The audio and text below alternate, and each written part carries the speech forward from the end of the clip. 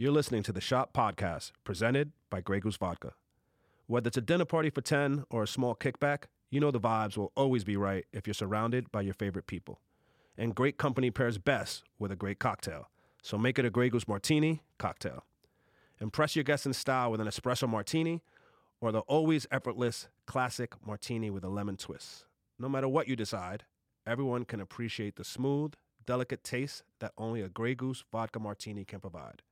For more info on how to craft a vodka-based cocktail, visit greygoose.com, and remember to always sip responsibly. I'll never forget that we went in our jerseys to one of my parents' friend's house on the weekend. And you know, when you're going jersey, like back then we didn't have, I didn't know edge control. Like we were 10 years old. You know, thank God for glow ups. Baby hairs weren't laid. First, my baby hairs are never laid, and I still have not figured that out. At this point, I'm trying to lay them down, and then these are African 100%. On this episode of The Shop Uninterrupted, Maverick Carter and Paul Rivera are joined by Kenya Barris. There's not enough of us, and so we're supposed to speak to everybody. And you know what I'm saying? One story, if we get success, they want that to be everybody's story. Chloe Bailey. The reason why I'm still so bubbly and hey, because that child inside of me never really had a true outlet. J.R. Smith. Feeling for me for a long time, I feel and still now, I feel like I can still hoop, but not being able to do it on the level that I was expected, or I expect myself to do it on. Not being able to do it at that level, it put me in a depression. And Chiney Ogwumike. And when I always tell people we fell into basketball and fell in love with it. You know, we didn't think that was something that would transform our lives. Check it out. Wait, before we get going, we gotta give JR, before we start, a big round of applause. And I want to know about this. He was North Carolina A&T academic athlete, Aggie Athlete of the Year. By the way, but I got one big, how? Were you, in high school, were you a bad student or? Yeah. So what's going on? Is there something? I'm happy for you, but I've been wanting to know. I'm I gotta see Swish. Man, what's going so honestly, when I stopped hooping, bro, and I was depressed. I couldn't get out of it. Really? I didn't want to do nothing else but hoop. And feeling for me for a long time, I felt and still now, I feel like I can still hoop, but not being able to do it on the level that I was expected, or I expect myself to do it on. Not being able to do it at that level, it put me in a depression, because from high school, I got drafted when I was 17. Of course. I'm 35. This is all I know. This is my right. More than that, yeah. Even before high school, too. Even before high school, this is every day. This is a lifestyle. Jersey. Did you grow up golfing? No, I started playing golf when I was 24. But for me, in school, I grew up ADD, ADHD. I'm not. Did you get diagnosed with that as a kid? Yeah, as a kid. So for me, it was always something I was already shy of, because, kids is cruel. They pick on you, mess with you, this and that. Reading in class, fucking with you. Yeah, fucking with you. But make it so bad, on top of that, I was one of 6 black kids in the whole school. People didn't realize that. People look at me oh, he from the hood, da-da-da-da. No, bro, I'm from the farm that, the burbs. You grew up in the burbs as a kid? As a kid, all my family's from the hood. So for me, every day, I got 12 aunts and uncles on each side. Everybody got 5, 6 kids. Yeah, so 24? Yeah, so it's a lot of first cousins. I got a lot of first cousins. My dad got 6. My mom had 2 siblings. I got 25 first cousins. Oh, too many. Yeah, shit. It's actually too many. It is, because when you're black and make money, it's too many. You cannot love that. You don't realize how much it is. It's too many. But Swish, you mentioned, being depressed once you stopped playing. And I know I've heard you say before you felt there was a period, I don't know if you still feel like this, that you were blackballed in the NBA. Did that add to it, that it wasn't on your terms when you stopped playing? Yeah, for sure, because for me, it was I'm healthy, I'm capable, and I see the product that's being put out there, And I play against these people every day in workouts and pickup, and everybody knows, like, it's not even. Why do you think you got blackballed? For me, it's like, I think it's just, I'm not gonna say I completely got blackballed, but because I added a lot of shit to my thing. So I want to take accountability for it more than anything. Because I definitely fueled a lot of the things and got to a point to where people probably just got tired of it. You know, what he's worth and what his talent.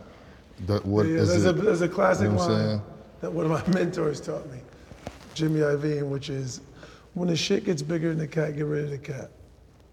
Oh. When the shit gets bigger than the cat, get rid of the cat. 100%. That's what you're basically saying. It's like you feel like when you were JR, 23-year-old JR, you had some shit, but your talent. Yeah, my talent was way bigger than the shit. Yeah, the shit. Yeah. The shit the shit that I was doing, it was just like, I don't care. He about to go get 30. He gonna go, and he's coming off the bench. Like, and we already paying him low, so like, let's just keep this going. And then once it got to a point where like my name and my what I was saying started holding weight to certain people's ears and started like really rattling feathers, it was like, okay, nah, we going. Do you regret a bunch of the shit that you did?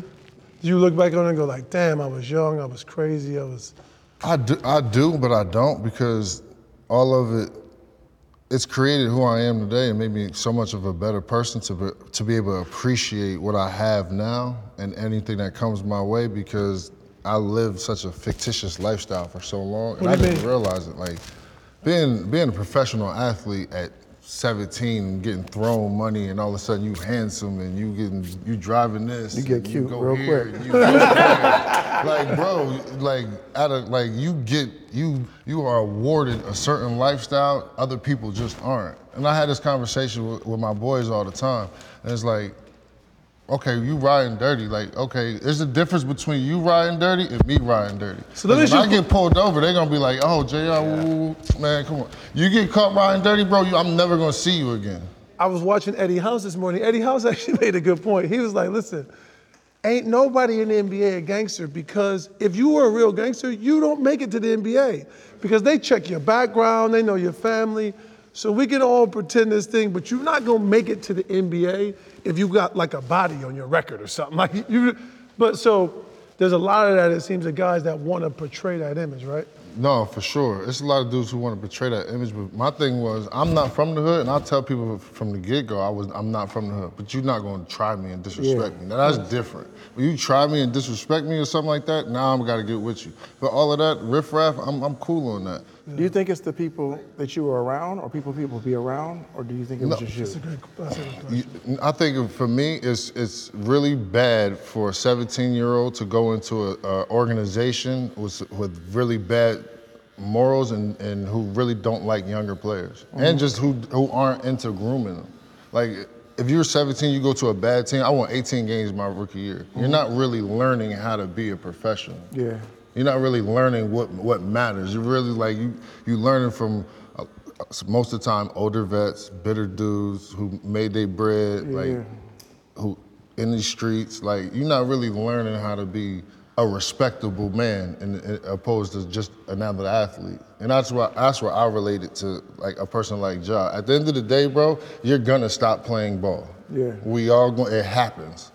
I thought of it too. I was 18, 19. I ain't crazy as hell. Oh, hey, I'm gonna be windmilling forever, bro. You gonna stop playing. The ball stops. It's inevitable. Father time is inevitable. And at the end of the day, what's more important than how much money you made, how many championships you won, to me, if somebody can sit there and say you are a respectable man, then that's all I need to hear. How does that work for you, Chloe? Because you obviously started very young. I did. Who has taught you, obviously very professional, who taught you etiquette, how to dress, how to be a pro? What he's describing? What's been your process for that? Wow, so it's crazy, like going down memory lane and everything, especially like going back home to Atlanta last year. Ever since I was like 4 or 5, I was in the business, and it was really all that I knew. And then I look back and I ask myself, and I'm like, do I feel like I really had a childhood? Ooh. And I feel like that the reason why I'm still like so bubbly and like, because that child inside of me never really had a true outlet. So from jump, since I was a little girl, I was working, and the blessing in that is that my work was something that I actually did enjoy to do. And it was like, okay, the love of it outweighs the stresses, and even now, we all go through shit and we all have problems, but it's like when your love of something outweighs that, you'll do anything to keep it going. So that's truly been my heartbeat through it all. And I was lucky that God blessed me with a sister that I got to go through it with. And it's funny because we were like 7 and 5 in our church dresses at the clubs in Atlanta singing. Wow. I remember being outside the W Hotel, going up to Polo de Don, like, hi, can we sing for you? Really? Yes, and it's so crazy to see how I've been working for so long and there's still so much more that I want to do and a lot more that I want to accomplish. So it's crazy that I have been working for technically all my life. But who got you to work in your parents, right? And were there Yes. days as kids when you guys didn't want to and they pushed you to do it? Of course. But what I will say about them is that I have to give credit to them for my work ethic. One thing I can openly say with confidence is that out of all my peers, I feel like I work the hardest. But I was explaining it to you earlier, I was realizing I was using it almost as my vice. Work as a distraction, because we all kind of go through things, and even though we're working and front facing we seem okay, like you were talking about, there's things internally that we have to work on. So I was using music, yes, as therapy, but also like constantly wanting to fill my schedule, constantly wanting to work as like the escape from the holes inside that was making me doubt my self-worth and lacking confidence. And I feel like, especially all of us, I feel like we can say, people look at us and they think we're confident, they think we have it all, they think because we have money in the bank that we're truly happy, but that's bullshit, So now what I'm really proud to say, I was like talking to God and I was like, okay, this year I'm gonna find the healthy balance between working and having fun. Yeah. Chloe, has there ever been a time like, we talk about siblings. I know you have a sibling playing, you have a sibling, obviously sibling, that your sister was working or maybe got a big opportunity and you did it and you were maybe doubtful? Yeah, so ever since we were young, we were always together. Like even when we got homeschooled, I only got to 7th grade first semester until we were homeschooled, and we were all that we had in the house. And the very first time we really did anything separate was when sis got Ariel and Little Mermaid. Major. And she went out to London and I was in Los Angeles, and it was like right around pandemic time. So it made traveling really hard and difficult. So it was like, I remember when she went back out there, like we cried by the car for like a good 30 minutes. I know the driver was getting annoyed with us, but we both kind of went through this journey of feeling like we had separation anxiety. Separation, yeah. But I never have any regrets, even though in the moment it feels like shit's feeling too heavy and too hard. That was what sparked me, because I had all this free time. I was just shooting this season.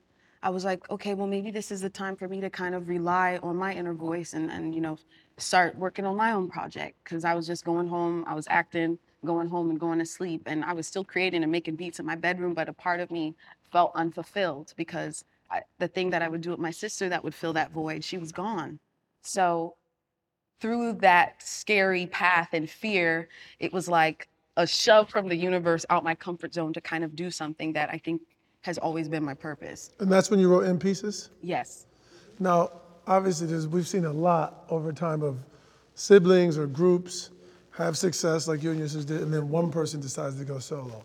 And a lot of them have worked, Timberlake, Beyonce, Michael, of course, and a lot have not. Most don't work. Yeah. Yeah. Did you think about that? Have you studied that? Were you nervous about that? I didn't study that. Nerves, it was surrounding something else. I was like, do people want to hear my voice on my own? There was because I was the nerd behind the computer, engineering and producing and doing all this stuff for Sis and I. So, performing was really the place where I felt like my confidence shined. But other than that, I was like, I felt like I was building Frankenstein with my computer, because that was my comfort zone. So where the pressure and the nerves came from was like, would people still be interested if it's just me? And it was like, what do I want to say? I don't want people to listen to my music and say, oh, that's Chloe without Halle. Is that what a lot of the album is about? Yes, so the record's called In Pieces so originally I wanted it to be called Heart on My Sleeve. And that was one of the earlier demos that I created, and it's still on the record now. And why I called it In Pieces is what everyone sees on the front face, they see like you have it all together, but they don't know like deep inside you're left in pieces. So that's really what the project stemmed from. And it was like me feeling heartbroken from the world, but I can't blame the world. That's me not setting the proper boundaries in place. So that's the first meaning of In Pieces. And then it's also a double entendre. And I didn't really realize until Get your Jay-Z on. until me and my creative team were figuring out how to properly represent the meaning of this body of work visually. And so we were all on the call, and my godmom says, I see you in like this glass box. And so I was like, oh my gosh. And so the second meaning of In Pieces, it means breaking out of any wall, any box that someone has put you in. That idea that someone thinks who Chloe Bailey is, or if whoever's listening to the album, it doesn't exist. Got it. And speaking of which, I feel like that transition for you, it was so beautiful, but it could have been challenging too. How do you, make sense of what happened when you stepped into your own truth, and maybe people were still internalizing, oh, you and your sister, and like maybe the young girls, not like the grown women. Mm-hmm. And did you ever doubt, is this the right thing during the process? Oh, absolutely. Still doubting when I woke up this morning. I don't think that'll ever go away. And it's like almost a sense of imposter syndrome. But I think because I was finding who am I on my own, who is Chloe as an individual, it was scary. And I was like, I want to please everybody. I want everyone to like me. That's how I am in life. I hate confrontation. I don't really speak up for myself. Hallie would be the one speaking up for me growing up. Like, I'd be like, oh, okay, everything's fine. But I had to realize, like, I have to learn not to give two shits about what people think. Because at the end of the day, when I'm left looking in the mirror at myself, am I happy? And I am. And it got to a point where I had to like remove social media off my phone because things people were saying, whether they were close or not, was starting to affect me. And, as strong as we can try to sound like, oh yeah, that doesn't bother me, it doesn't matter, it does. It starts to weigh you down, it starts to affect you. And I began to do everything that people were accusing me of, being something other than myself. Wise beyond her years. Like, you. Super. It's insane. It's crazy how all of these beautiful projects that I have been working on for years are now coming to light now, like with Swarm with Donald Glover, then my album's coming out, then Praises is coming out, and then, and then 5 days after that, I start my headlining tour. So within these 3 years, I was like beating on myself like, when is this gonna happen for me?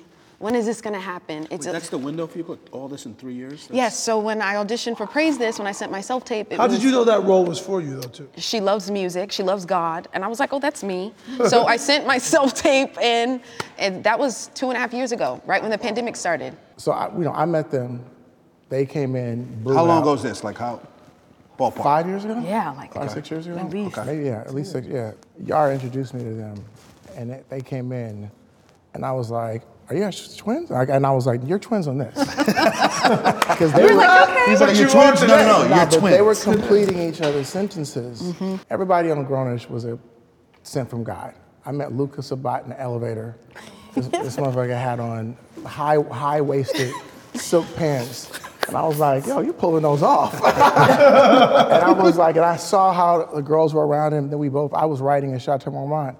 And I come downstairs, and he's down there smoking a cigarette, and I'm like, this was meant, we saw each other at Soho House, we started talking, he's Haitian, and I was like, yo, that's why we named the character Luca, it's him. You know what I'm saying? Oh, you just told him be you. I saw him be him, you know what I'm saying? Yeah. I was like, do you want to come do this? And the same thing, like, Yara introduced me to them, I was fans. They produce. The theme song, which changed Grownish, we had one that we really, really wanted, and Jake John, where he's at, like, you know what I'm saying, we just couldn't get it. But like, they went and overnight created something that like changed the show on their own. Wow. Kids, you know what I'm saying, in their room, like really, and I'm like, they were like, we have more, we can give you more. But I got asked, so how was that when you decided to just say like, you know what, this is who I am, I'm gonna be comfortable who I am, and like, as an artist, I'm gonna introduce myself to the world. How was that perceived, and what made you make that choice? To be honest, it wasn't really a choice I made, and when people ask me that, I'm like, oh, because most of those posts I was posting was from my Finsta like 2 years prior. Like there was a dance video I edited like a year ago that I posted on there. It was all these things that, you know, my close family and friends saw. I was just being myself. So when Callie and I made our own socials and it was like this huge uproar, no matter how, like whatever thing I posted, it went viral. I was quite confused, if I'm being honest. I was like, oh, okay, that's cool. That's nice because, you know, what people don't realize, whether it's good or bad discussion, they're paying your bills. So I was like, in the beginning, I was like, okay, I'm gonna use this. You know, I'm gonna get my music out there. I'm just gonna be positive. That's when I started making production videos because I was tired of people looking at me as just this girl with a body and curves. I was like, I'm actually quite smart and I want people to see me for that. So then that's like, if you go back through the timeline, that's when I started showing like, yeah, I produce, I write all my stuff, I engineer. And that's what I love about being a woman is that we have so many layers to ourselves. Yes, we can be sexy and, you know, sexual and sensual and all of that in between, but at the same time, you can't fuck with my mind because I pay attention. So that's what I love about being a woman. That's very. I need my girls to listen to that for sure. What's that? I said I need my girls to listen to that for sure. Exactly. Yes, I'm trying to tell you. Shanae, what about you with your Straight up. sister? What's your working relationship? I resonate with like 1,000% everything that you've said, just because I joke like Nneka's my lifestylist, meaning she styles my life. And it really started at a young age. It's not just two of us, there's four of us, four girls. And when I always tell people we fell into basketball and fell in love with it. You know, we didn't think that that was something that would transform our lives. Literally, you know, when you talk about embracing who you are, growing up in Houston, Texas, in the burbs, the only predominant like black woman, black young girl in my classes, I went to Catholic school, then I went to public school. And I'm glad for both, because that's a nice mix to get you ready for the real world. But I'll never forget, you know, growing up, just having that idea that, you know, what I was at that time. You know, I was a girl. It's funny, like, I used to be triggered sitting in a chair like this because all the kids would be able to swing their feet, you know, in school. I used to put like books so I could swing my feet, just like under me, just so I could be like the rest of the, you know, kids in class. And I was the only, you know, taller than the rest, blacker than the rest, smarter than the rest though, and outgoing. But oftentimes if you don't fit the mold, and that's how it felt like growing up, you know, in the 2000s, then you are looked to as less than or different. But different is actually your superpower, because those things that made me different are the reason why I'm in the league. You know what I'm saying? They're the reason why I have a voice as a broadcaster. I just wish I knew that earlier so I could step into my confidence earlier. Did you always know you wanted to be a broadcaster? Absolutely not. No. You just stumbled into it? Yeah, so You're by really nature, good. Thank you. I love to break down the game. I think it's just natural for me because all of these things with basketball is a bonus. Like growing up in a Nigerian household, you know, you're supposed to be doctor, lawyer, engineer, right? But instead, we had parents that were progressive. They saw value in sports. They said, hey, our girls are out here like learning teamwork, camaraderie, work ethic, all those things by playing basketball because someone told them that's what tall girls do. And so we got a lot of benefits, but there was a lot of pushback culturally amongst Nigerians at that time. And you felt that even at that age, you felt that pushback? I'll never forget that we went in our jerseys to one of my parents' friends' house on the weekend. And you know, when you're going jersey, like back then we didn't have, like I didn't know edge control. Like we were 10 years old. You know, like thank God for glow ups. Your baby hairs weren't laid? First, my baby hairs are never laid. I still have not figured that out. At this point, I'm trying to lay them down and then like, these are African 100%. So I'm like, I've just given up. But yeah, you know, we come to our parents' friend's house. I probably was like 10, Nneka was 11 or 12. Wearing jerseys, sneakers, that's not the norm for what is traditionally expected from 10-year-old girls back then. And we say back then, it was quite recent.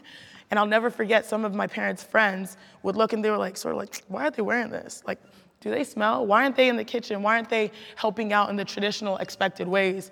But my parents, like, I love the fact that they did not care what they said. We're getting all A's. They needed to put 4 girls into something that would make them tired so that they go to sleep at the end of the night. And all of a sudden, that transformed our lives. And so when I was in school, never being the girl asked to, you know, the dance, you know, because I didn't fit the mold of the Texas little girl, right? But, you know, eventually we started achieving at a high level through hoops. And so, yeah, it's been like a shift. I know what it's like to feel like you go from 0 to 100 because on air, you know, I started really getting my opportunities through SportsCenter in like 2018. But SportsCenter, you're like sitting at a desk like this, right? And then we have the pandemic where we're doing everything in a box. Yep. And so all of a sudden I stand up and I'm walking and I'm wearing the clothes that I want to wear so I can represent who I feel I am. And everyone's like, hold up, she got body? Like, So can I ask you something? In such a male-dominated field, how did you get the respect you deserved? And do you feel respected? I absolutely feel respected as a broadcaster.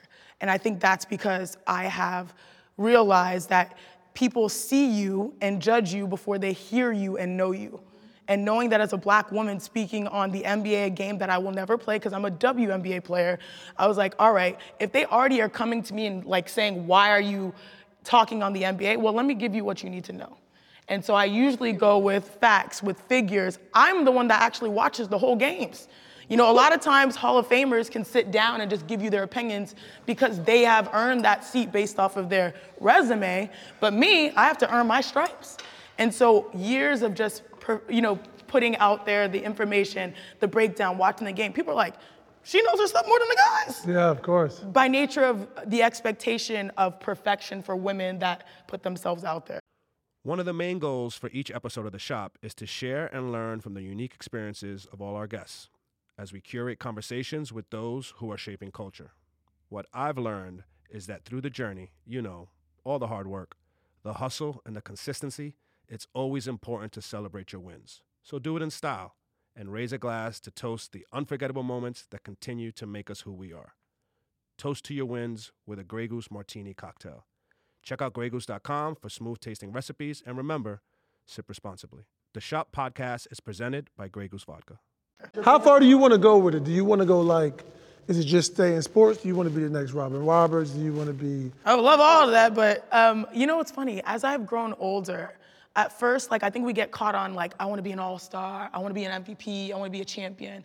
But as I've gotten to this point where I start to feel every day the impact of what I do, I'll walk down the street and Chiney, you give Stephen A. Hale, keep doing it. You know what I mean? And Chiney, I'm coming to the Sparks because I saw you on TV and I'm gonna watch you play.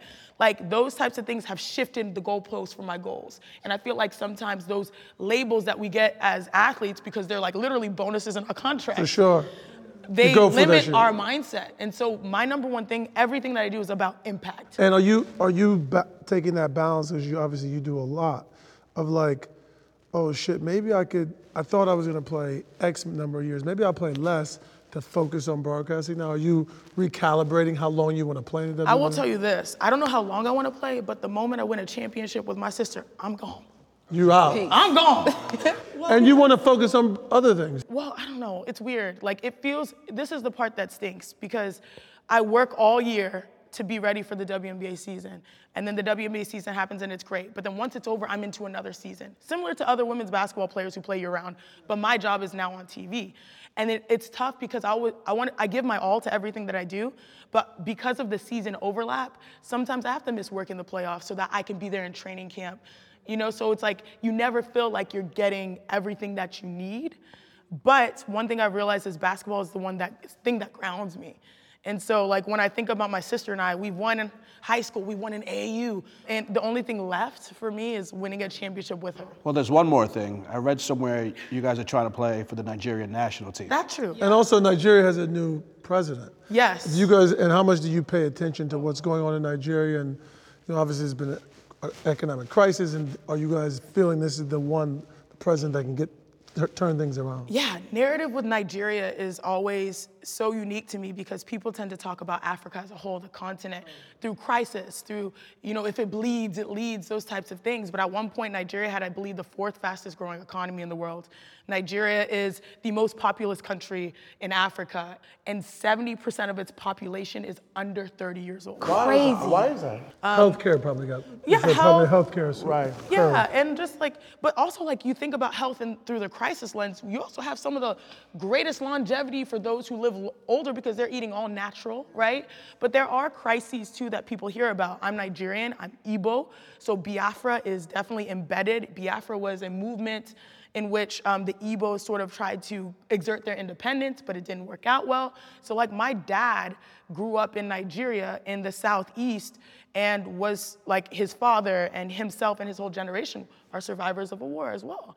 And being born in Houston, Texas, I'm dealing with a lot of the intricacies of the diaspora. Of course. But with the elections, it's been heartbreaking because when we talk about that huge youth population, they really created some powerful movements, the same way the youth here did with Black Lives Matter and all the work that everyone did. There was an End SARS movement that really tried to liberate Nigerians as a whole through the youth. And so even though this election, let me just say, I am very optimistic about the activism that we're seeing globally from Black people.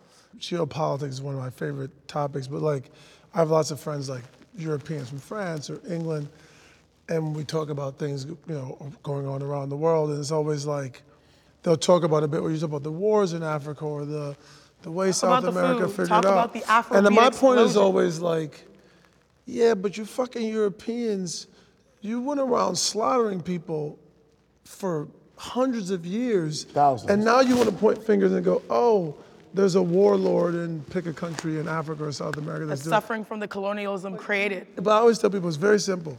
Middle East and Africa, we lived in tribes, not states.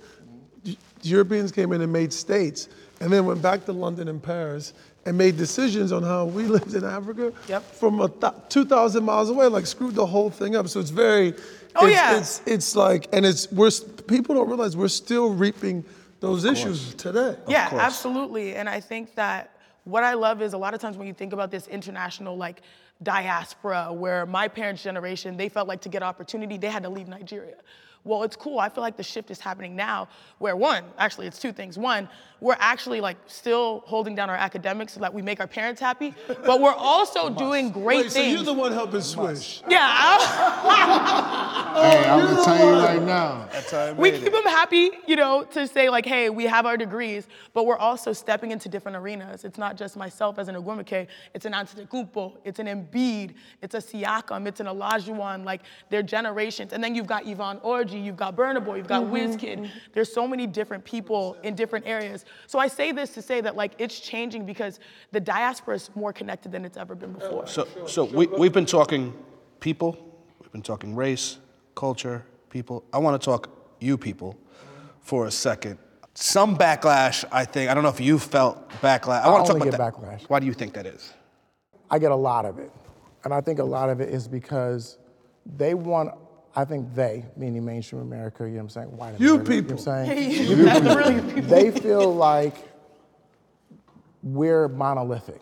You know what I'm saying? One of the things it's hard for me to say, I think there's so many different versions of us. You know what I'm saying? And when we have to say there's not enough of us telling stories, so when we got to have one person telling a story that's supposed to represent all of us, there's not enough of us.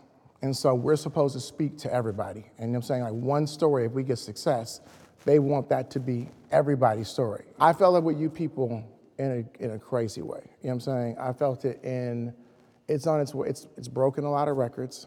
You know what I'm saying? We were number one in 95 countries. How hard was it to get that sold? Like the concept? I'm gonna tell a story. Super, don't get mad at me. I'm gonna show you something. So we did that. We went to Netflix with that movie.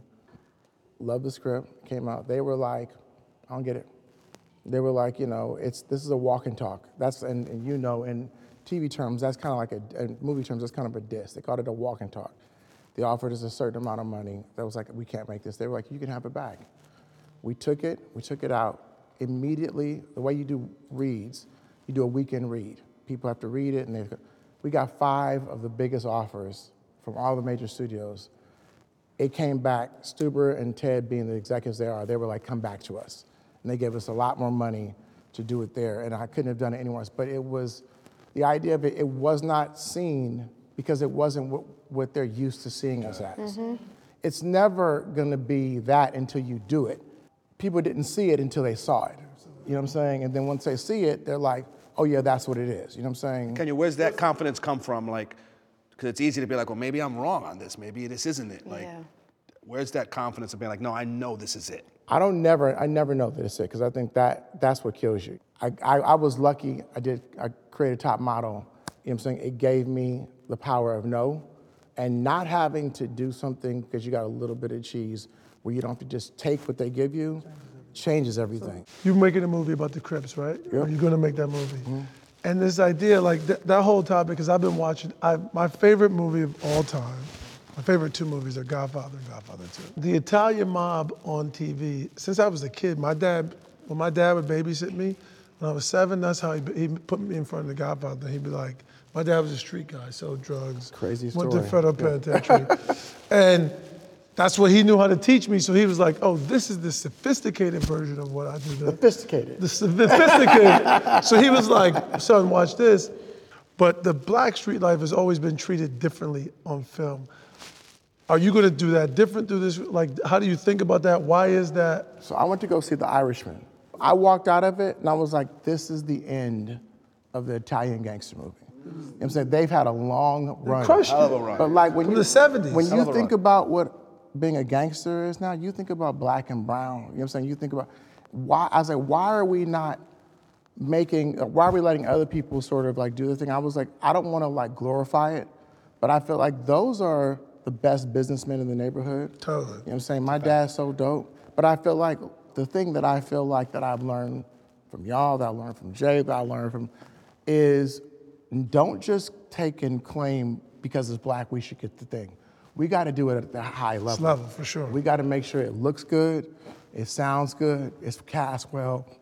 And I feel like that's the thing when I got to Do You People.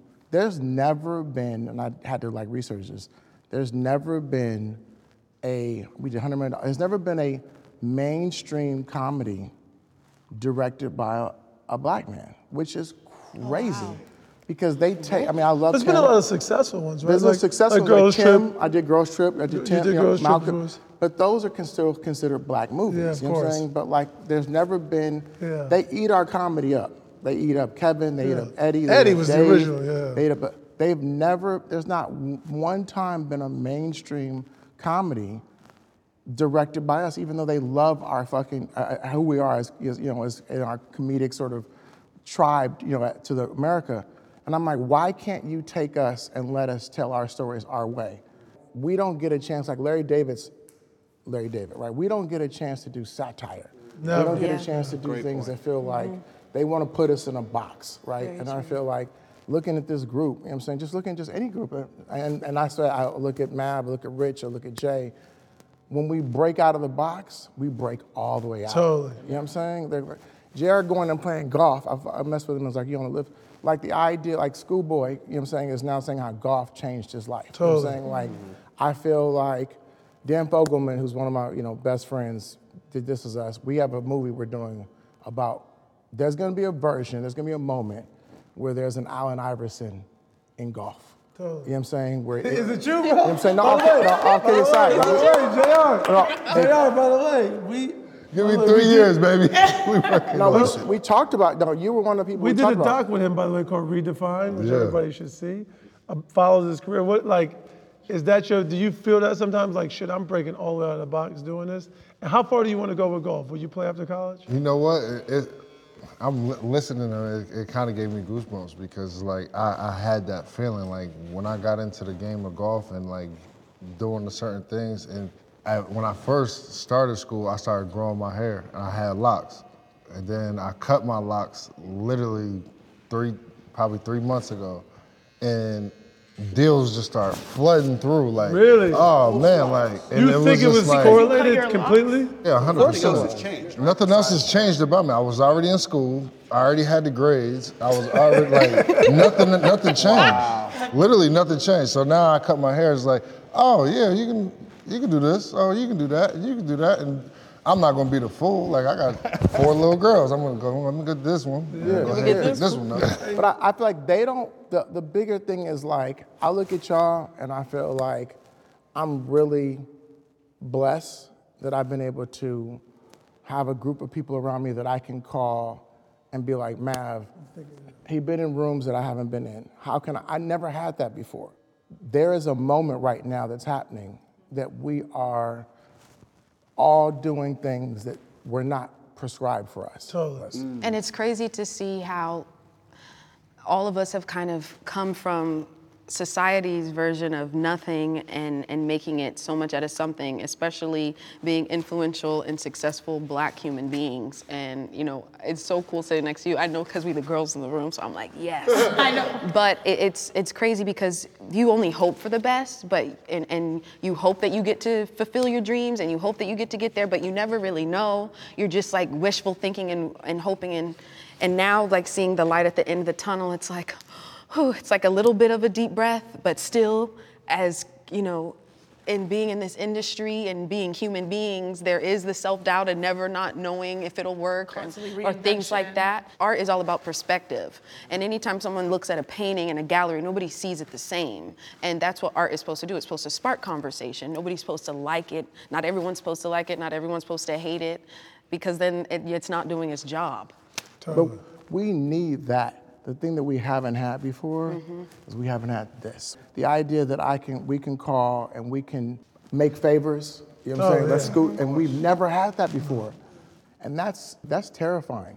To the powers that be, if we ever come together, what we can do is crazy. It changes stuff, you know what I'm saying? And I think we need more of that. We need more moments where we can sort of know how powerful we are when we come together. And I'm not talking about just from like a sense of like power. I'm talking about making bags.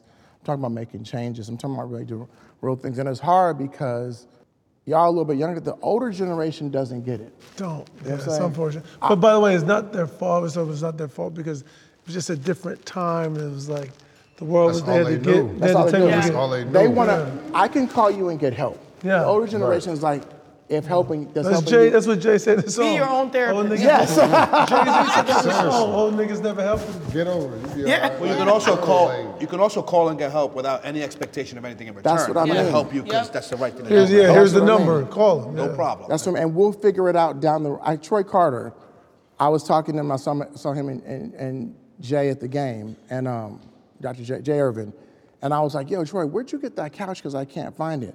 This nigga called me the next day and was like, "I'm sending you the couch," and I was like, "Yo, you're sending me a fucking $50,000." I was like, "You're sending me a." That's it, right? People assume we're twins, but she's a year and a half older. What, you thought we were twins? I did. When before I met Right, y'all, right now? no. I Before swear, I I met did them, too. I was one. Yeah, he was did always too. like, hey, what's up? How's your twin? I was like, mean, we graduated 2 years later. Hey. Before me, yo, twins. Yeah. Thanks for listening to The Shop Uninterrupted. Make sure to subscribe, rate, and review wherever you're listening to the show. For full video episodes, check out Uninterrupted's YouTube channel. And for weekly show updates, follow The Shop Uninterrupted on social media.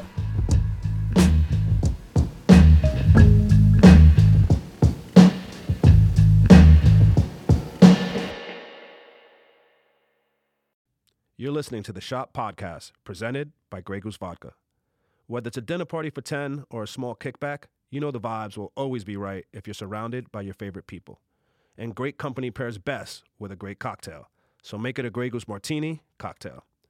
Impress your guests in style with an espresso martini or the always effortless classic martini with a lemon twist. No matter what you decide, everyone can appreciate the smooth, delicate taste that only a Grey Goose vodka martini can provide. For more info on how to craft a vodka-based cocktail, visit greygoose.com, and remember to always sip responsibly. Sip responsibly. www.responsibledrinking.org. 2024, Grey Goose. Its trade dress and the geese device are trademarks. Imported by Grey Goose Importing Company, Coral Gables, Florida. Vodka, 40% alcohol by volume. Distilled from French wheat.